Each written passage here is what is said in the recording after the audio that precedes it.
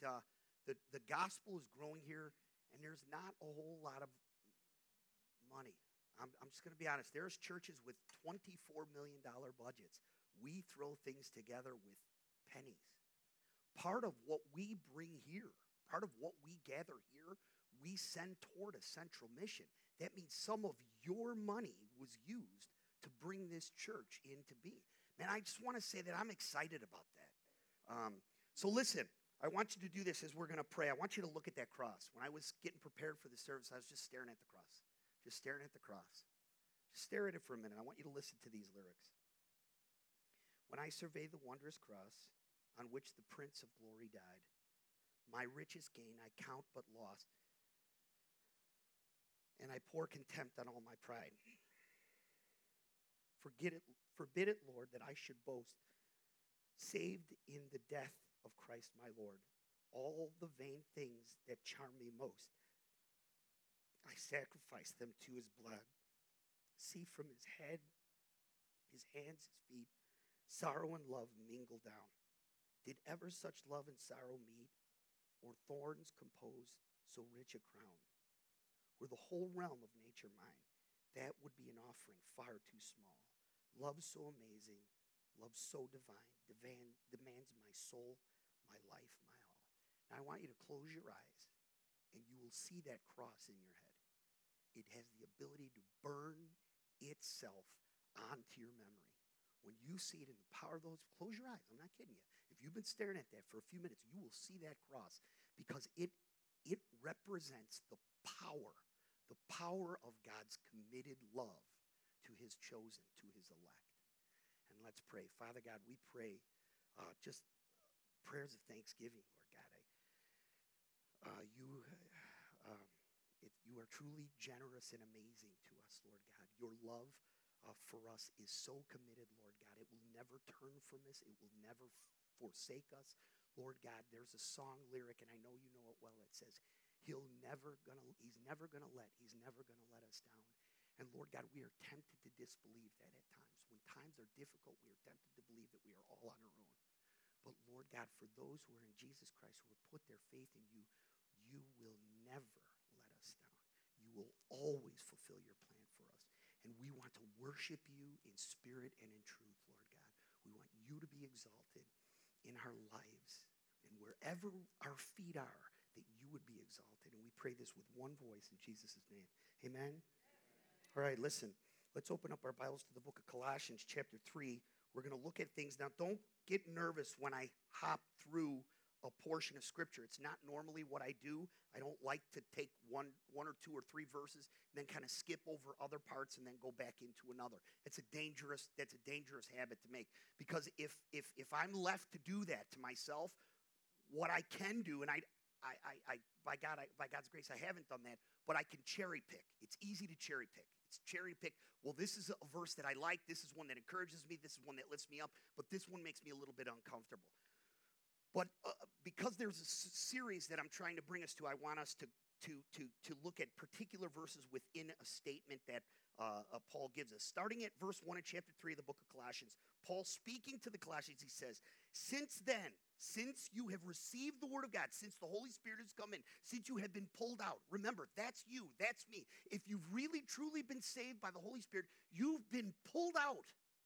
I was in the world. I was steeped in the world. There was no way for me to leave. He pulled me out. I'm telling you right now, you did not choose him. He chose you. You did not conjure up the power that you need to follow him. He's the one that is the power base for you to believe and act in faith. He says this, since then you have been raised with Christ. Set your hearts on things above where Christ is seated at the right hand of God. Set your mind on things above, not on earthly things. For you died and your life is now hidden with Christ in God. When Christ, who is your life, appears, then you also will appear with him in glory. This is something called the great hope that we have. That time that we are absolutely certain that this life, this world will come to an end. Jesus will break in through the clouds and he will claim the earth as his own. And we will be enveloped in him. In some way, we will not lose our identity. I mean, I've thought this a million times. We will not lose our identity, but we will be that we will experience, those who are his children will experience a unity with God and each other that will be absolutely fulfilling. And I want you to remember that. So this is our hope in Jesus Christ. Now let's go down to verse 12. Therefore, Paul's saying, because of these things, therefore, God has, as God's chosen people, holy and dearly loved, clothe yourselves with compassion, kindness, humility, gentleness, patience. Bear with each other and forgive whatever grievances you may have against one another.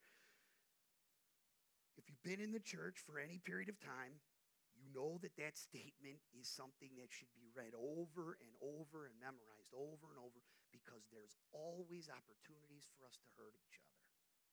It's just the way it is. That's kind of what people do. We hurt each other. But he says, forgive whatever grievances you may have against one another. Forgive as the Lord forgave you. And over all of these virtues, put on love, which binds them all together in a perfect unity. That means nothing's out of proportion. We're not a characterized version or vision of Christ Jesus. We're a perfect. It's perfect. There's nothing out of proportion. He goes further. He says, let the peace of Christ rule in your hearts as members of one body. Underline that. You are part of one body. You've been called out from individual living to be part of one body. That is a huge statement. He says this, you who are called to peace, and be thankful. Let the word of Christ dwell in you richly as you teach and admonish one another with all wisdom. That means even when I have difficult things to say, I do not do it in a spirit of superiority or wanting to hurt you or expose you simply for the sake of exposing you. I am doing it out of the birth of love, Christ's love inside me. I literally want to see God's best in your life.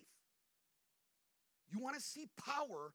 Pray that that happens in your own life, even in your own homes, when you're dealing with your wife or your husband or your children. Say, let the love of Christ dwell in me. So even when I have to correct, I'm not doing it in a way to punish or grab hold of or expose to shame, but I'm doing it to bring them up and out. I'm literally being a vessel for God's deliverance. Amen?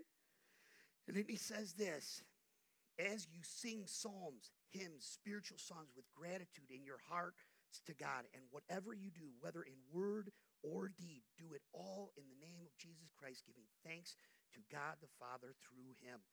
That is a wonderful, rich scripture. But remember, we're talking about the marks, the 25 marks of sonship. And remember, I told you that it's my heart. One of the things that breaks my heart more than anything else is that I see an orphan spirit that is actively at work in the body of Christ. And that's usually because people come in broken and never, ever allow God to bring them out of that brokenness and start working on that. So even though they belong to a congregation, they really don't belong to a congregation.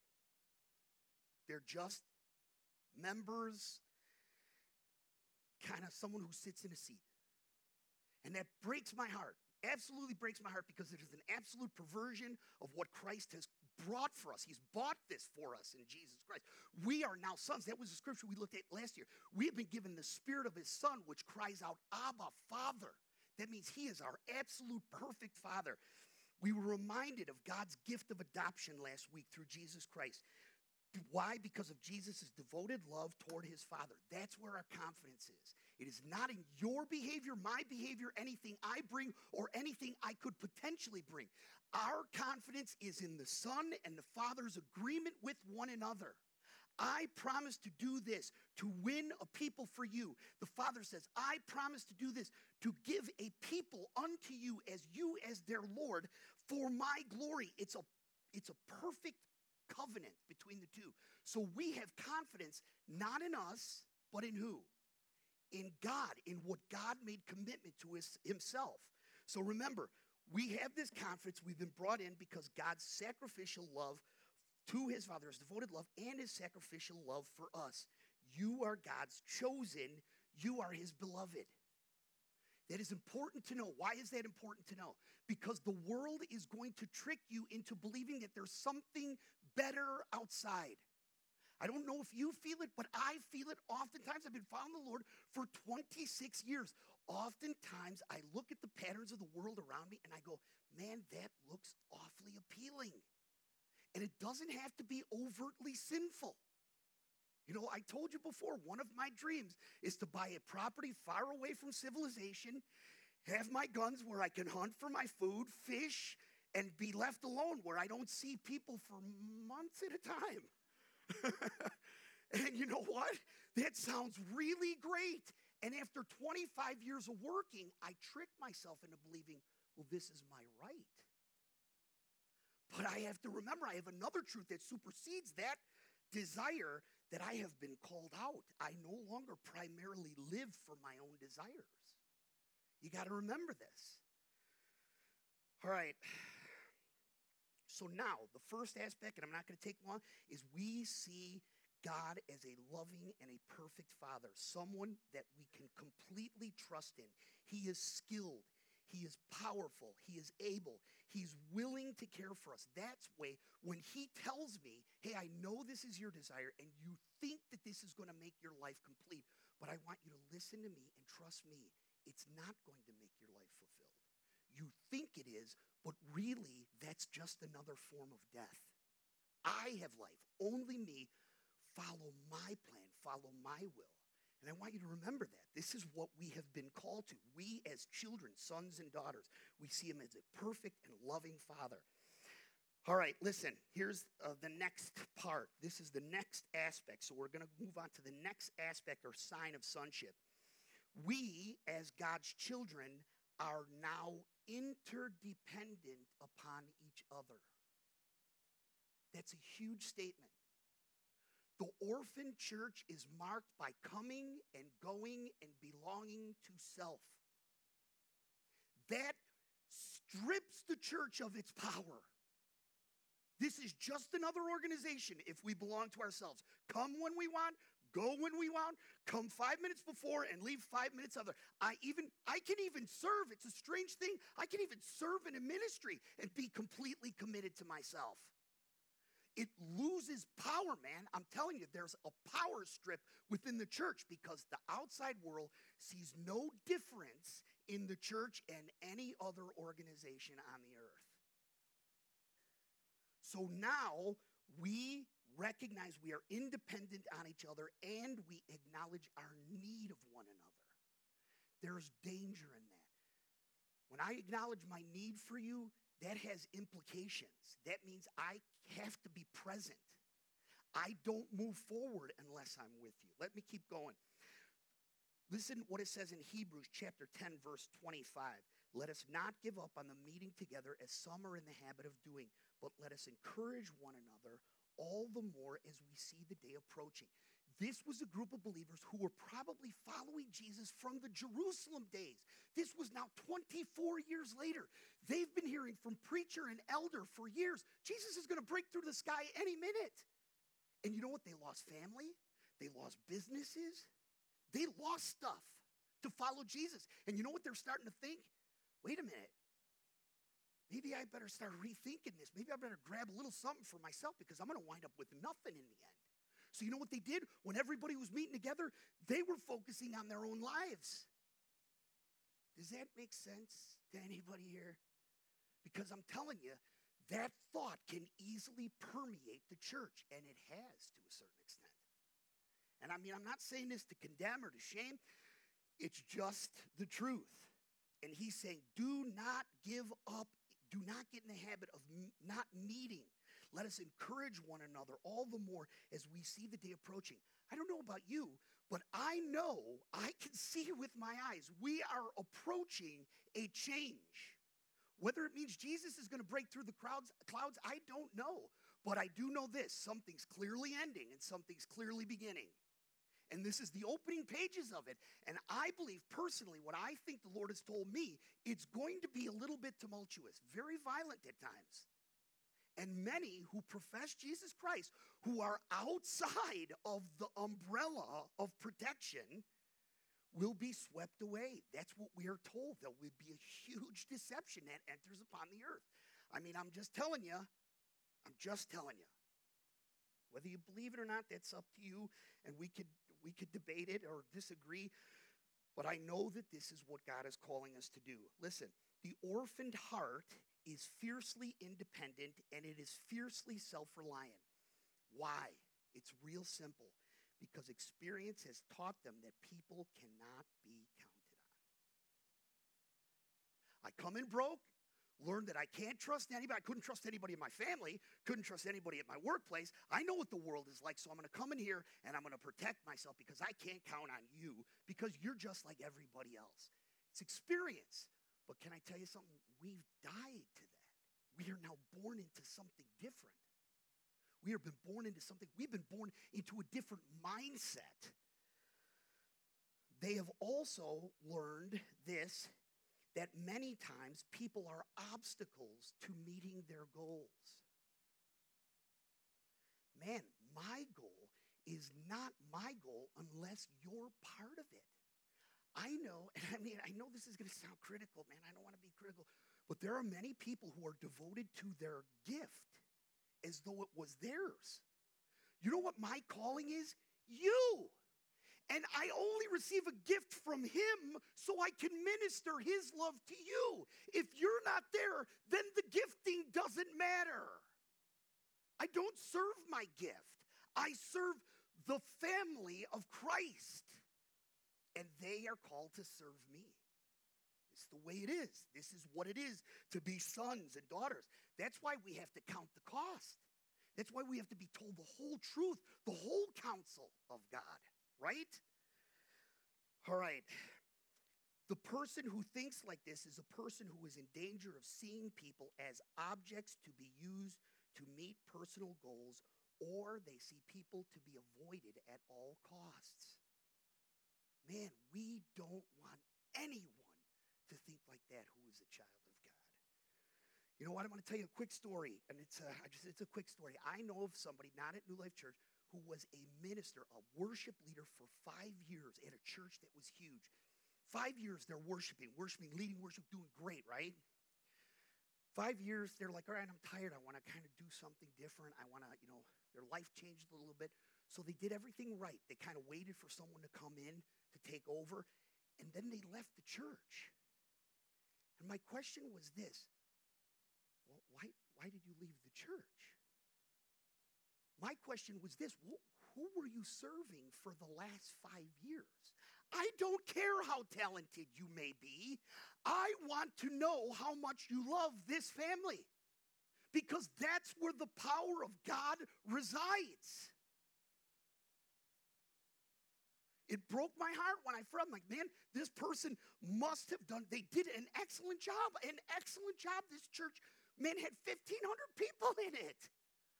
But they were clearly ministering. Something got mixed up along the way where they did not minister to a family. Can I tell you something?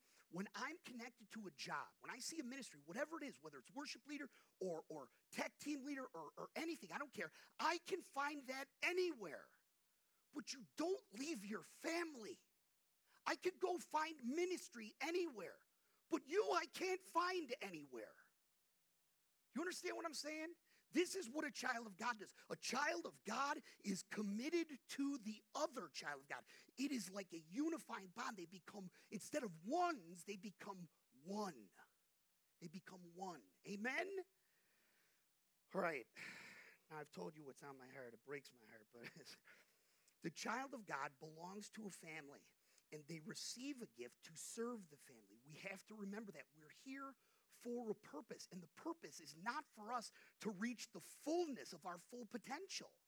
Paul makes it really clear. I don't care what gift you think you have. If it's not birthed out of the love of Christ for you and for his church, then you're just a noisemaker. Man, that's a powerful, powerful statement. The orphan spirit probably has learned to not trust people because they have experienced vendor-style relationships. That's oftentimes what you will get in this world. This is where love is only given in order for the person to receive. And if anything prevents that person from getting what they want in this relationship, or thinking they can get more or better somewhere else, they without remorse will leave. That is a dead stump of a life. I was listening to a sermon this week about Jesus washing the feet of his disciples, brought me to tears on 67th and State Street, crying like a little baby because of his committed love to people who truly did not deserve it. And can I tell you something? It was that committed love. It was that commitment to the interdependency and the oneness of the church that transformed these knuckleheads into being the most transformative group that ever walked upon the earth. They were knuckleheads, man. And no offense, I know I'm probably going to see him sometime. I don't want to get slugged in heaven. And I'm a knucklehead too, apart from, I'm just saying, I don't know about you, but I could be a knucklehead apart from grace. All right. With an orphan, you got to remember this. Relationships are oftentimes expendable. And if you think that that only happens in the church, no. That attitude can permeate our life. You know, when husbands are supposed to be connected to their wives and wives connected to their husbands, man, God says, no. Part of it is commitment. Don't tell me you love that other person. Show me you love that person. And you know what? It's easy to show love when you're cooperating with me. It's not easy when you smell bad at times, when you're a little bit obstinate, when you're difficult, when all of your flaws and failures become very, very apparent. But could you ever imagine Jesus on that cross looking down and saying, that's it? That's it. I'm no longer going to do this for a people that is going to act like that. You could never imagine that. And that love is now given birth in my heart as a son of God. Does that make sense? All right, listen, let's keep moving forward because we got about 15 minutes. The child of God says, I am not a free agent. You know what God wants from his children in this world, not just in the constraints of this building? He wants true servant leadership, and that only comes from loving commitment. Leadership that transforms wherever it is at. It is committed. It is true. It perseveres. It strives to persevere. It strives to make a difference.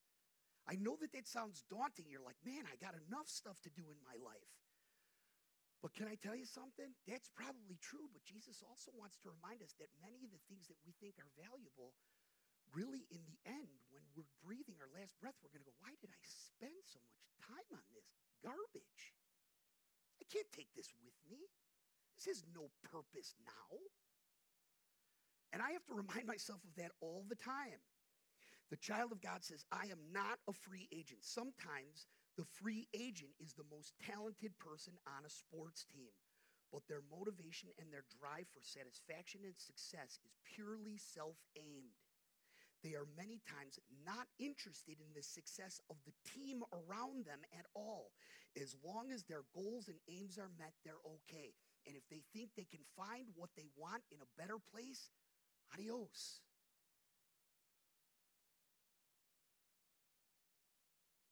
Man, I'm telling you, there's part of commercialism in this United States that has warped our church out of its design.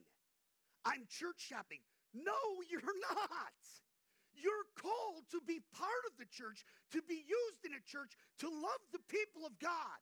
You want to find true fulfillment, you want to try true satisfaction, you want to find the source of life gushing up through you, then be committed to God by loving his people. Period.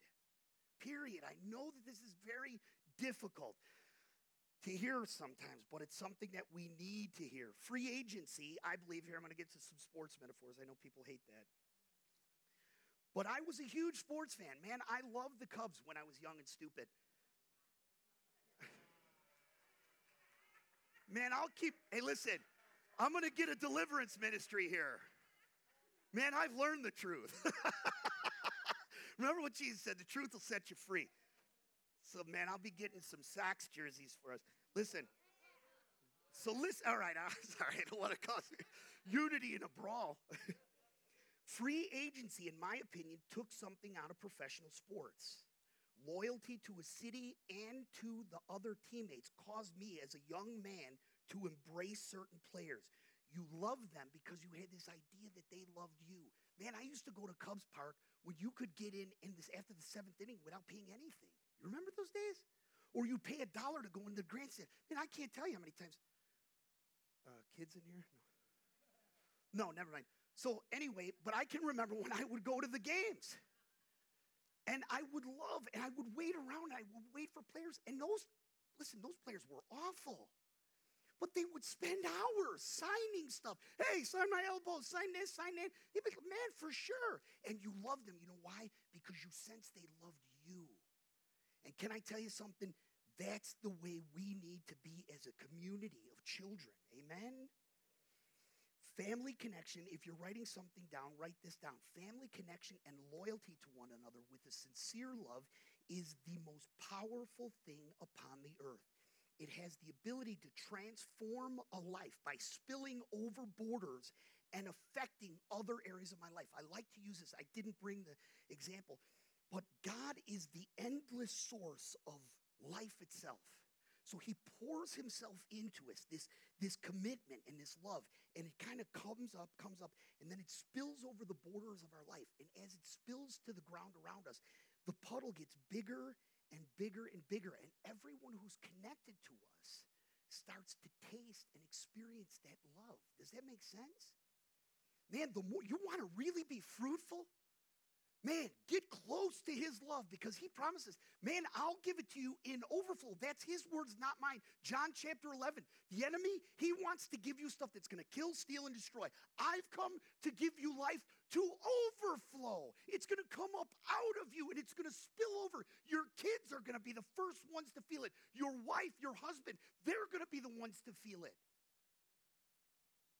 Man, you know what? The most powerful testimony in a family is not one that is preached with the mouth, but it is preached with the life, or preached with a committed life.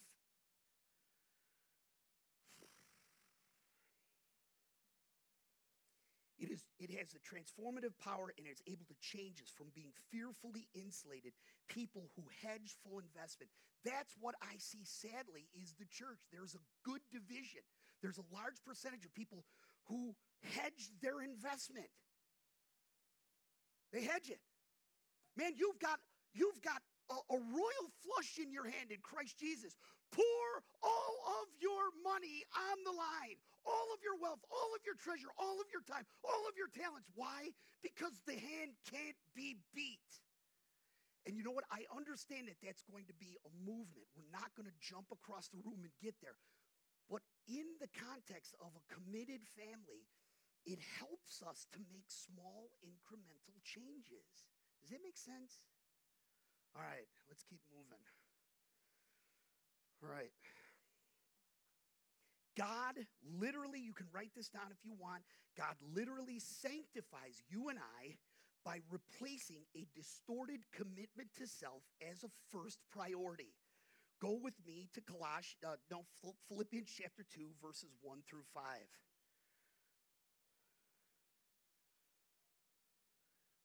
That is a good baby who's not freaked out by my noise. Chapter 2, verses 1 through 5. If you have any encouragement from being united with Christ. Do you have any encouragement from that? Because I do. I got lots of it. If there's any comfort from his love. Do you feel comfort from his love? Because I do.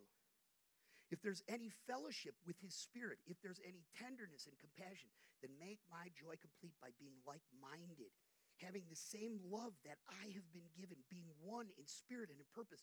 He says, therefore, do nothing out of selfish ambition or vain conceit, but in humility consider others better than yourselves. Each of you should look after not only your own interests, but the interests of others.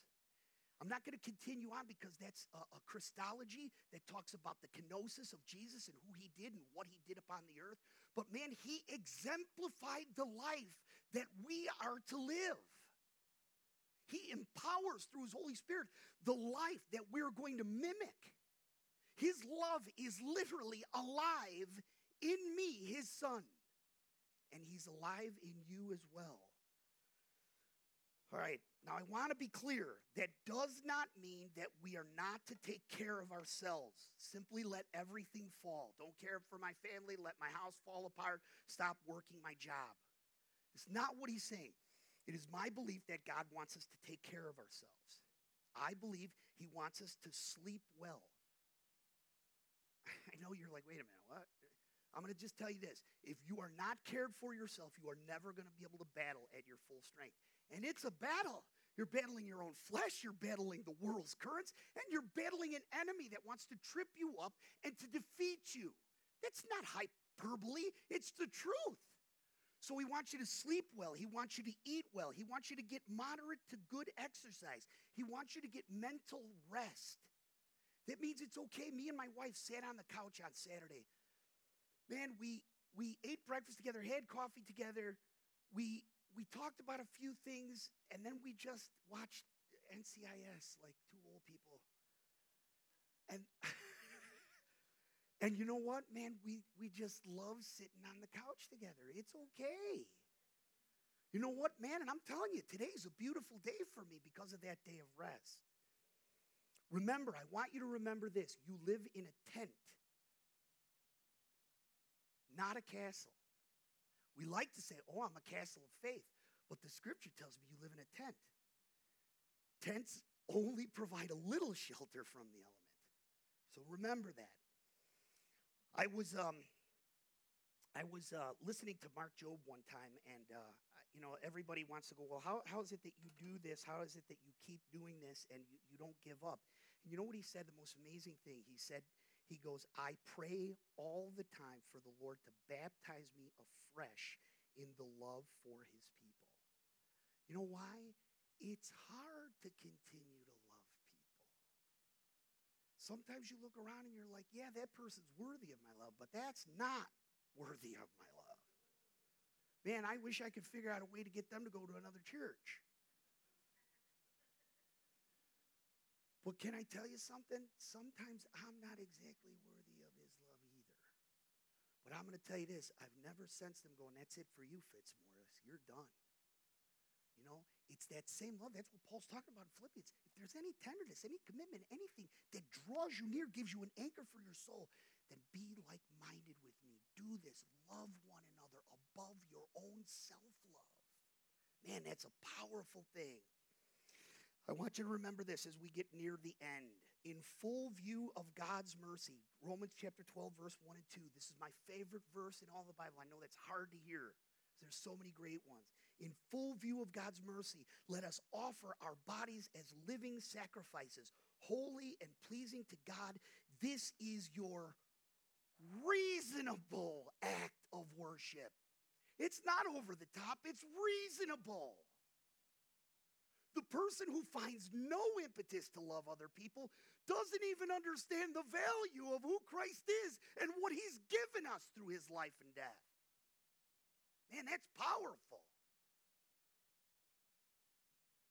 He says this, therefore, let us conform no longer to the patterns of the world around us, but be transformed by the renewing of our mind. Whatever was the mindset that we entered into, we must recognize that must die, and the new must come. Man, we need each other, and I kid you not, we need each other. If I understand Ephesians correctly, I can't even find my true identity apart from you. Anyone who thinks it's you and God who can live in a cave, you're wrong. You know how many false religions started that way? A man in a cave? And lots of coffee and stimulants? That's exactly the truth. I mean, I know history a little bit. I don't know everything, but American culture sadly has affected us greatly. And I'm not saying that we are to completely drop all of our responsibilities, but this is where I am going to finish. I must, as his child, create a space for God to use me in his process of making fully devoted, fruitful followers of Christ. How? By loving well. That's where we're going to end. So as we have the team come back up, I want you to think about this. Who are you committed to? Are you shopping around? Okay, that's fine. Do that for a short time, but don't do it forever. Don't do it endlessly. Find the place that you're supposed to be and say, here I am, Lord God. Use me. Put my hand to the plow and use me to make fully devoted, fruitful followers of Christ. So let's stand up. I don't know where the worship team is. Maybe someone kidnapped them. They were such a blessing to me. I would understand why they want to kidnap them.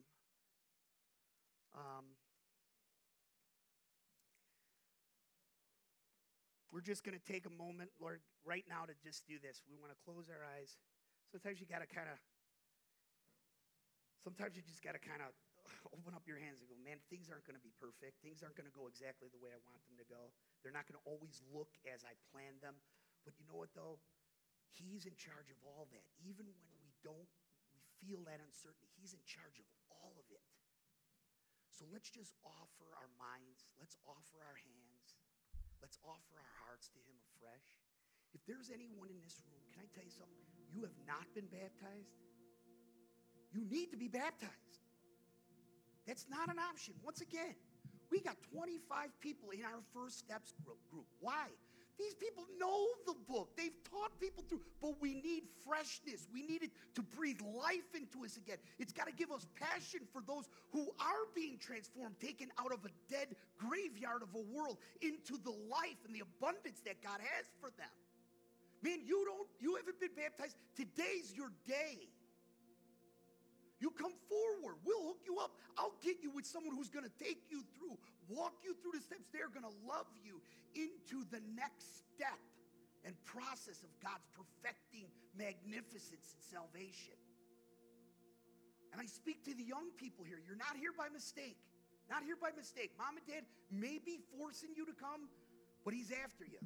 He's after you, and I'm telling you, if you're his, you can run as far as you want. He will chase you down and he will win. But sometimes we can resist him to the point to where we hurt ourselves. Got to remember that as well. But man, why resist when someone loves you like this? And let's worship right now, and then